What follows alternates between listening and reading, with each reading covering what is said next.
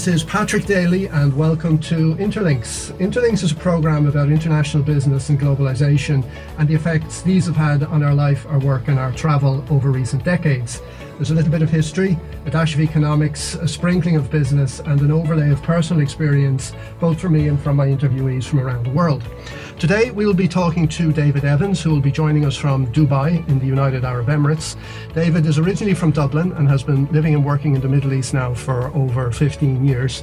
Currently, David is a consultant to private clients in construction and development sectors, covering everything from design and tender through to the project management of delivery and project closeout. Until last year, David was CEO of the construction arm of the Al Nabooda Group, one of the major business conglomerates in the Emirates. Previously, David was a global major products director with Honeywell Building Solutions, also in Dubai, and before that had stints with AECOM, Laing O'Rourke and Duffy Construction. So welcome, David, and thank you very much for being here with us today. Thank you very much, Patrick. Good to be here, and thanks for inviting me on. You're very welcome. Just to kick off, Dave, could you give us a kind of a brief overview of your career to date in the international construction business? How did you get from kind of South County Dublin to Dubai in 2020? It's a good question, Pat. I think it's kind of split into two halves. The first half was on the trades as a carpenter on the sites in London, and then at home and stints in Europe, the US and Canada through the 90s and early 2000s. And then in 2004 was probably the big break from an international perspective. It was my last project in London was Heathrow Airport Terminal 5 with the Laing O'Rourke Group, a name you'll know at home, one of the biggest family-owned construction groups in the UK. And from that project, I got transferred out to a Laing O'Rourke subsidiary, or a JV partner out in Dubai. So Laing O'Rourke were bought up the old Laing construction group in the UK. And part of the Laing Group was John Laing International, who had a division out here in Dubai from the late 70s through the 80s and the 90s. And in 2004, they picked up the contract for Dubai International Airport as we know it today. And it was the main transfer terminal, Terminal 3. So a few construction managers and project managers were chosen from the UK business to go out to Dubai on what was supposedly a 6-month secondment. It was supposed to be go out there for 6 months and help that project over the line, get it turned around, and then you'll come back to the UK. And then in 2004, the Laing O'Rourke Group in Dubai started to get really busy because that coincided with the start of the boom here in Dubai. So that kind of led to, from Dubai Airport, led to Mall of the Emirates and Ski Dubai, which is one of the big malls here, and the big ski centre, which is adjacent to it. And then the following project was Atlantis Hotel on the Palm Island in Dubai. And the thing just kind of snowballed from that, Pat. And then that was took us through from about 2004 to 2010. And then I left the Laing O'Rourke Group to join AECOM and was on projects in Abu Dhabi, namely the museum projects, the Guggenheim Museum and the Louvre Museum in Saadiyat Island in Abu Dhabi. And that coincided in around 2010, 11 with the kind of slowdown here in the UAE. And I got transferred to Doha in Qatar to build the new deepwater seaport there and the Qatari naval base.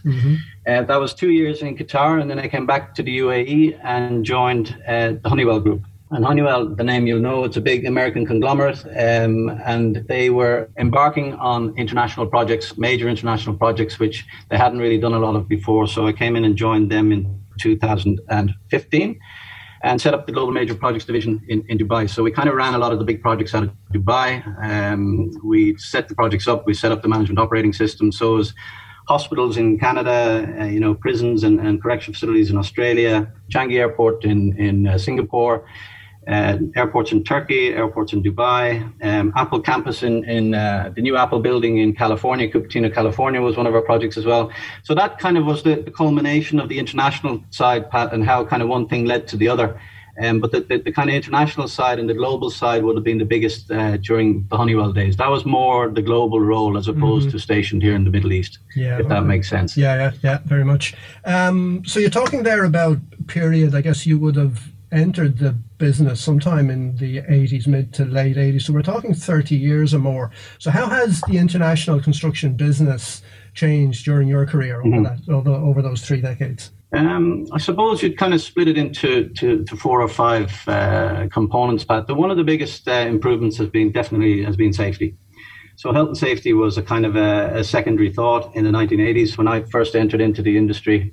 You kind of looked after your own safety. You weren't given helmets at the start of the job. You weren't given high visibility belts. There was no safety nets. There were no harnesses. All that kind of stuff was just about coming in.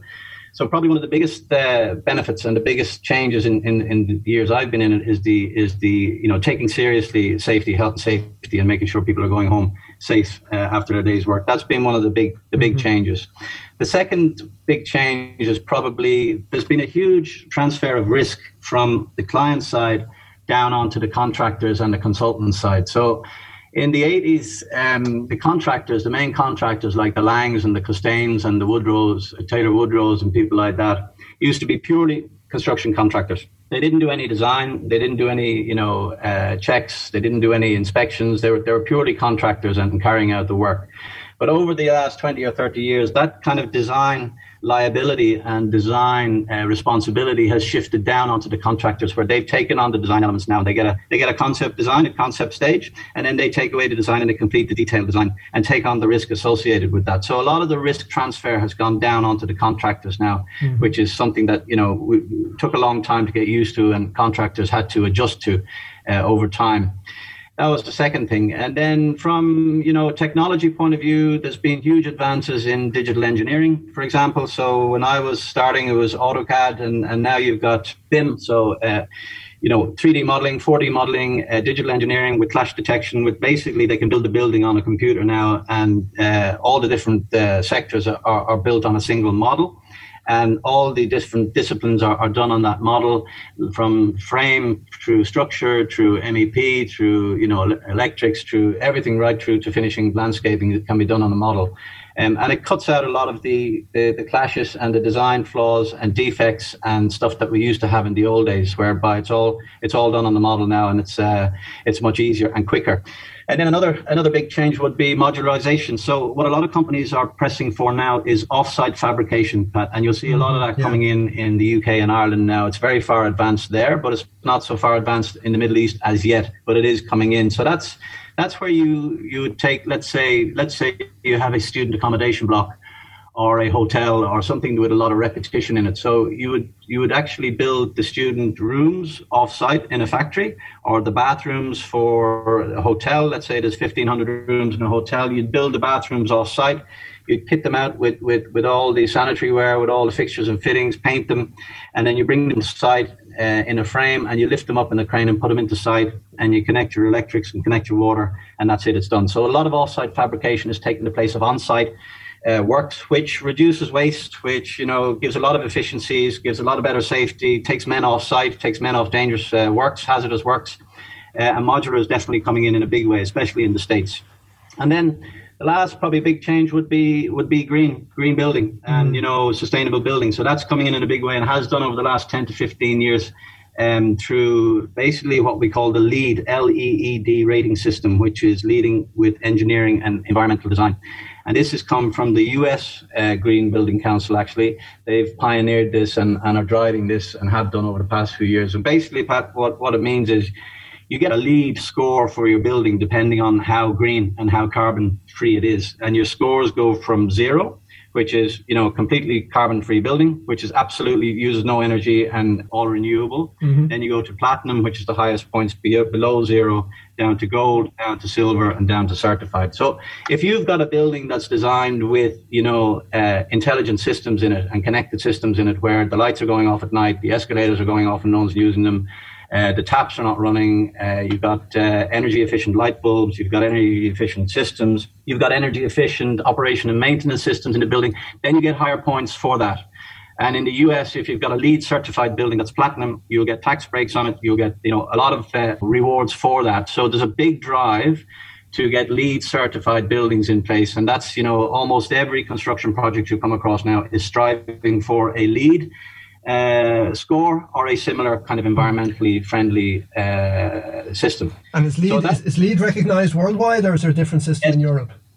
It is. It's recognized worldwide, Pat. So everywhere I've worked, lead are there at the forefront, and it's a fantastic system because, at the heart of it is safe, healthy, sustainable buildings. It's not just the energy side of it. It's with the construction and the materials they're using in construction, and it spans all through. You can have a lead city, you can have a lead neighborhood, you can have a lead house. You can have a lead hospital, a school, hospitality centre, retail centre, warehouses, distribution centres, healthcare. It spans all sectors, Pat. So it's really, really good. It's really, really well thought out.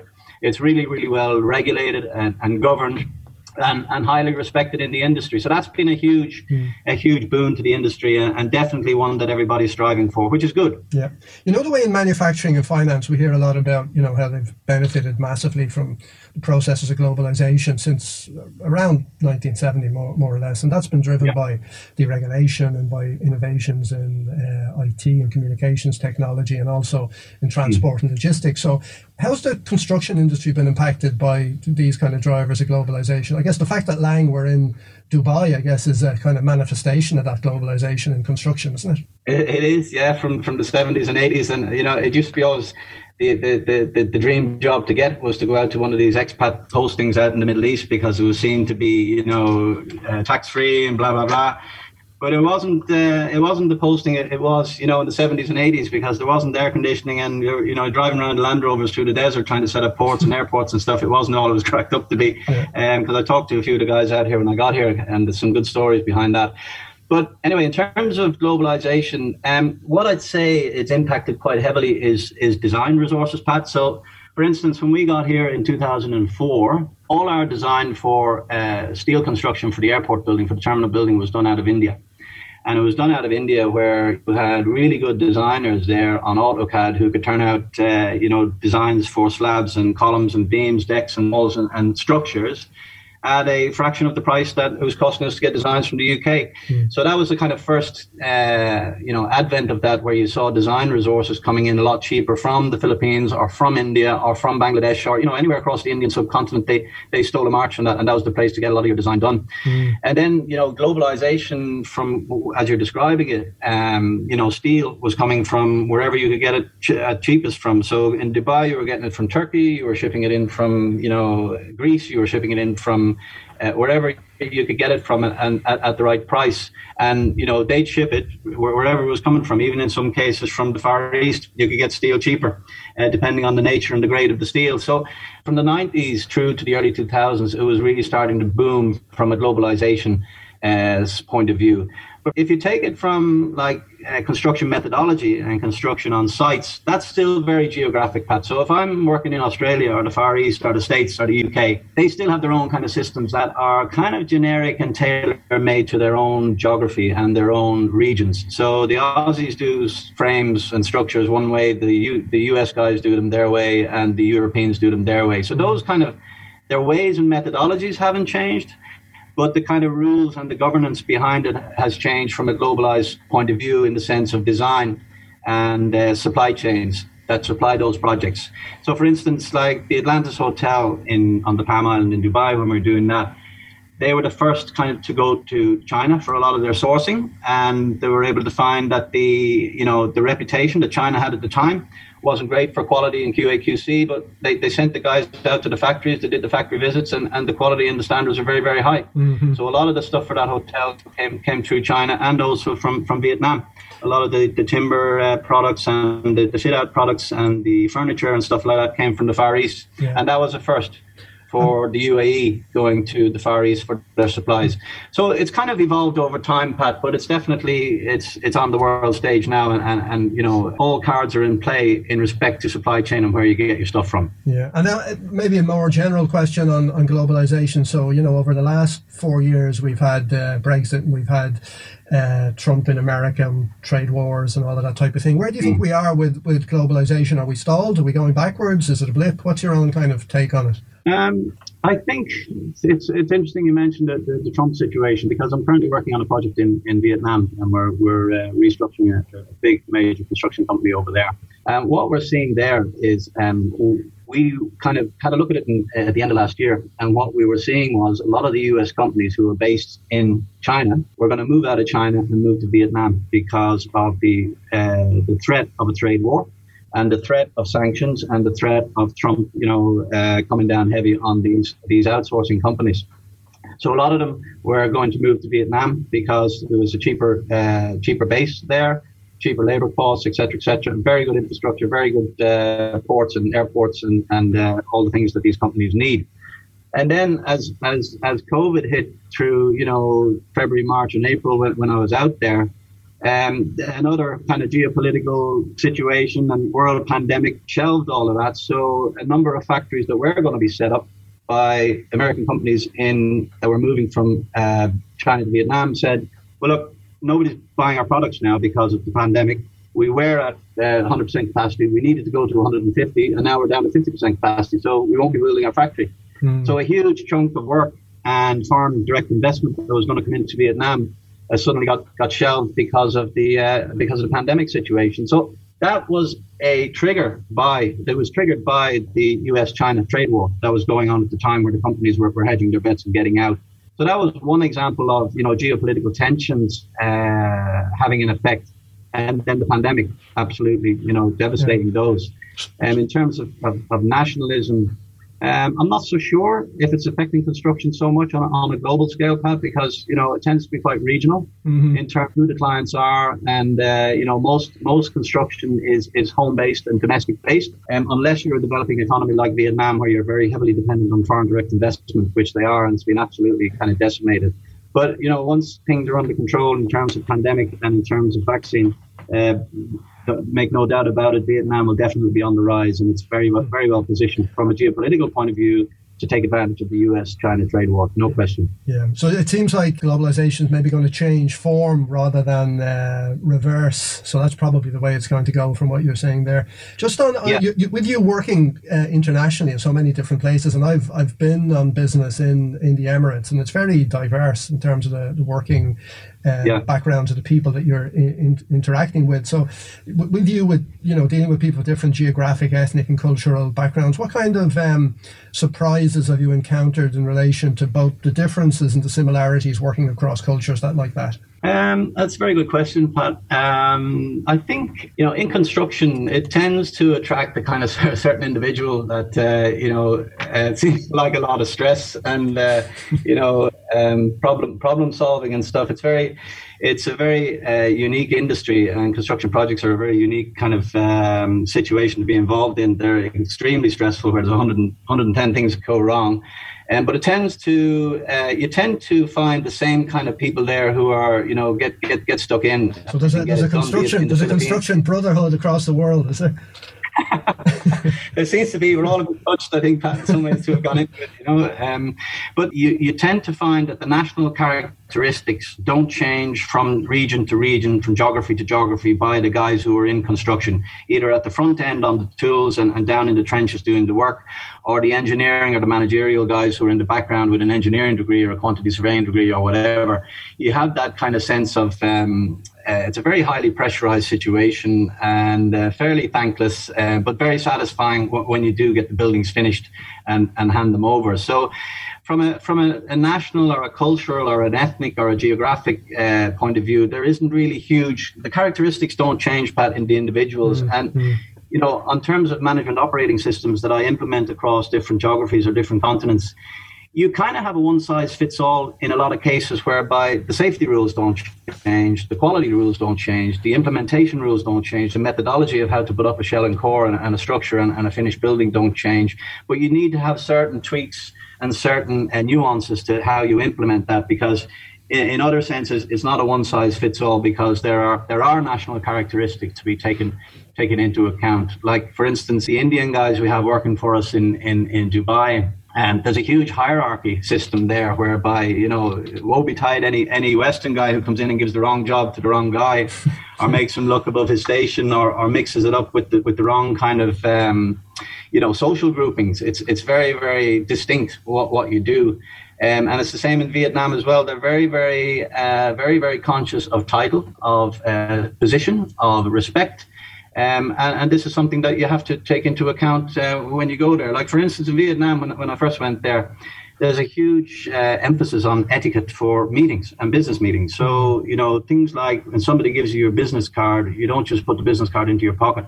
You have a good look at it and you acknowledge it and you sign of respect and nod your head, etc., etc. And because that's a sign of respect. His business card is his title. That's his position in society, in the company. Yeah. And you have to kind of acknowledge that. And then it's handed over with two hands and all of that kind of thing. Yeah. It's that, yes. And then you wait for the oldest person to come into the room before the meeting starts. And the oldest person in the room starts the meeting, and you need to know when to listen and when to speak and when to shut up and not say anything. And these are etiquettes that you learn over time, that if you're not careful and don't do your kind of homework before you go there, you'll end up offending people quite easily. So from a construction site point of view, it's pretty regular and standardized across different geographies. But in terms of meeting and etiquettes and respect to nationalities, you need to be very aware of it, especially in the Far East and especially in the Indian subcontinent as well. Yeah, I've been involved work-wise with some construction projects in, my role as a kind of consultant in logistics and supply chain. And they always kind of reminded me of kind of, making movie projects. You got all of these kind of diverse people coming together very much for a defined outcome, defined price, defined time, and they come together and they make it happen, and then it happens, and then they all go away again. And it struck me that, the governance and the relationship management challenges must be quite difficult. So how important is that facet of this business, in your opinion, and how do you approach it? It's hugely important, Pat, and relationship management is part and parcel of that, because, as you say, it's so well put. It's like putting a movie together, and you have so many independent parties who are all trying to make a book, and who are all trying to get out on time, and who all have a myriad of 1,000 different problems to deal with on a day-to-day basis, because every day is different. That's the one thing about construction. No day is ever the same. And construction is about managing change, because it changes on a day-to-day basis as well, and stuff gets thrown up at you that you don't expect. But in terms of managing the different parties, you could have anything of 40 to 50, maybe 60, 70, 80 different subcontractors on one project that are all vying for space, all vying for attention, and all vying for priority. And you have to really program that quite efficiently and make sure it's scheduled out correctly. And then it's a question of communication, Pat. It's the secret of good business across any business is communication. So, I tend to run projects. When I was running projects back in the day, you'd have your morning meeting with the guys first thing in the morning and last thing at night if there was a night shift going on. And it was a kind of, bird's nest table in the room, the meeting table, and you had all your subcontractors in the morning, right? You're going here, you don't go there, you're in there today, you're down that section today. So everybody's kind of bought into the day ahead. And everybody knows where they're going and is coordinated properly. And if you didn't do that, you were in trouble, because it just wouldn't work. And then you have things like crane time. Who's got the crane for how long? Who's got the forklift for how long? Who's got the hoists for how long? Because there's only so much logistical equipment to go around. So it was a question of setting that up properly. And you'd have what you'd call a site coordinator on site, who was your kind of Mr. Fix-It guy. He'd be a good construction manager. And all his job was to do all day was to coordinate the site. And if you, as the project director or a project manager, weren't getting phone calls every 10 minutes, it meant he was doing his job properly. So the thing was flowing. And these coordinators were worth their weight in gold. But in answer to your question, Pat, it's communication, simple communication. It's the secret and it's the key to it. And, respect and integrity with all these people and all the parties, and trying to be fair and even with all of them. Yeah. All right. So as we're coming into kind of now the final stretch of the interview, so I'll kind of change tack a little, maybe just ask you a little bit about yourself. So outside of work, what kind of things do you like to do, say, in terms of hobbies and pastimes? And I guess being in the Emirates, I guess that's going to be different than if you were living here in Dublin, right? It is very much so, yeah, Pat. So I've got 3 boys. I've got a 14-year-old, a 12-year-old, and a 10-year-old boy. So they keep me busy at weekends with various sports and stuff. And then I'm a keen scuba diver, so I do a lot of scuba diving here in the UAE, and the boys are doing it as well and have taken it up. So we're very lucky here in the sense that you'll know the Emirates, Pat, you've been here before, but as you cross over to the eastern side of the Emirates, on the other side of the Straits of Hormuz, which is Fujairah, which is one of the 7 Emirates, you're actually on the Indian Ocean there. So the diving over that side and then down towards the Oman border and into Oman and Muscat, the diving is fantastic over there, because you're in Indian Ocean. So you're getting the coral reefs and the marine life that you'd get, the same that you'd get in the Maldives or any other Indian Ocean famous dive site. So we're very lucky in that sense. And we do quite a lot of scuba diving. Hiking is good here in the mountains. There's a mountain range between Dubai and Oman, the Hajar Mountains, which is quite rugged and good for hiking in the wintertime especially. And then I'm a keen rugby fan, so if I'm not doing those, I'm catching the games that are coming through for the Leinster, Irish, or Lions games that are coming through on TV. And the time zone works pretty well. We're 3 hours ahead, so the games are on 3, 4, 5 in the afternoon or evening in Dublin. We catch them in the evening here, so it's really, really good. So kids, scuba diving, rugby, and hiking is my thing, Pat. And I do an annual hike every year with a group of friends. We take off somewhere in the world and pick one of the world hikes like Yosemite or Mont Blanc or one of those hikes, and we do that every year, a group of us, but obviously haven't this year, unfortunately, but looking forward to next year's one. So those are my hobbies, Pat, predominantly, but the time is predominantly to the kids, obviously, at that age. Yeah, excellent. I know you like to keep up to date as well, and with what's going on here. So in terms of reading then, I guess you're reading the news the whole time, but have you read anything lately that kind of inspired you or that you'd recommend to listeners? I keep in touch with the news at home, Pat. It's obviously of interest to me, and it's an up and down situation as we're seeing there, and very interesting. But I'm a very keen reader as well. I've always got a book on the go, and one of my keen interests, I'm a keen student of American political history, and especially American presidents around the turn of the 19th century and early 20th century. So through, from Lincoln right through to Kennedy, etc. I have a very keen interest in that. So funnily enough, I'm reading one at the moment called Leadership in Turbulent Times by an author called Doris Kearns Goodwin. Yeah, I know her. Who's one of the top best-selling authors in the US. You know the name, yeah. And I think she wrote a biography of Lincoln. I think she did, and she did Conrad Black, and she did Franklin Delano Roosevelt. She's done a couple on Theodore Roosevelt, etc. So she's the real kind of doyen of American presidential writing, and very good on the National Library of Congress and all the background to that. She's very, very well informed and very good a writer. She kind of brings you back into the times. But the interesting one about now is because it's called Leadership in Turbulent Times, and she deals with Lincoln, she deals with Teddy Roosevelt, Franklin Roosevelt, and Lyndon Johnson, and how the four of them were impacted by kind of traumatic times in their lives. Obviously, Lincoln had the Civil War, and Teddy Roosevelt, his wife and mother died on the same day. And Franklin Roosevelt obviously had polio and got through that. And Lyndon Johnson had big defeats in the Senate, which he barely recovered from. So she takes those kind of hits in life and deals with each of the presidents in turn and the way they got through them, and how they fought back and how they kind of just backed themselves, and pushed themselves to get over it and get out of it.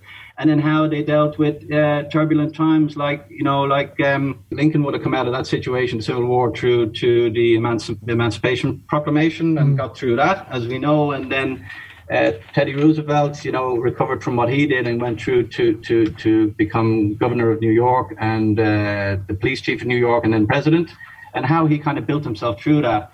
And Franklin Roosevelt through the polio and how he got over that and pushed himself to actually, do what he did. Win the war, basically, yeah. I dare say there'll be a few books written about the current incumbent as well when the time comes. I don't think they'll be as complimentary, but she's a very good author, and she comes up with some very funny anecdotes in the story as well, which it helps the book a lot, move the book along. But it's just good to see how these guys kind of dealt with the trauma in their lives and got back on the horse and make great things for themselves. All right, Dave, we'll have to leave it there for today. It's been a pleasure talking to you, David, as always. Many thanks for being here with us today. Great to talk to you as well, and thanks very much for inviting me on. You're very welcome. Thanks also to our listeners, and remember that if you'd like to find out more about globalization, international business, and how we can help you to formulate and implement business strategies that deliver, please check out my blog and website on albalogistics.com and my book, International Supply Chain Relationships, which can be purchased on Amazon and Google Books. This is Patrick Daly of Alba Consulting. Goodbye and keep well until next time.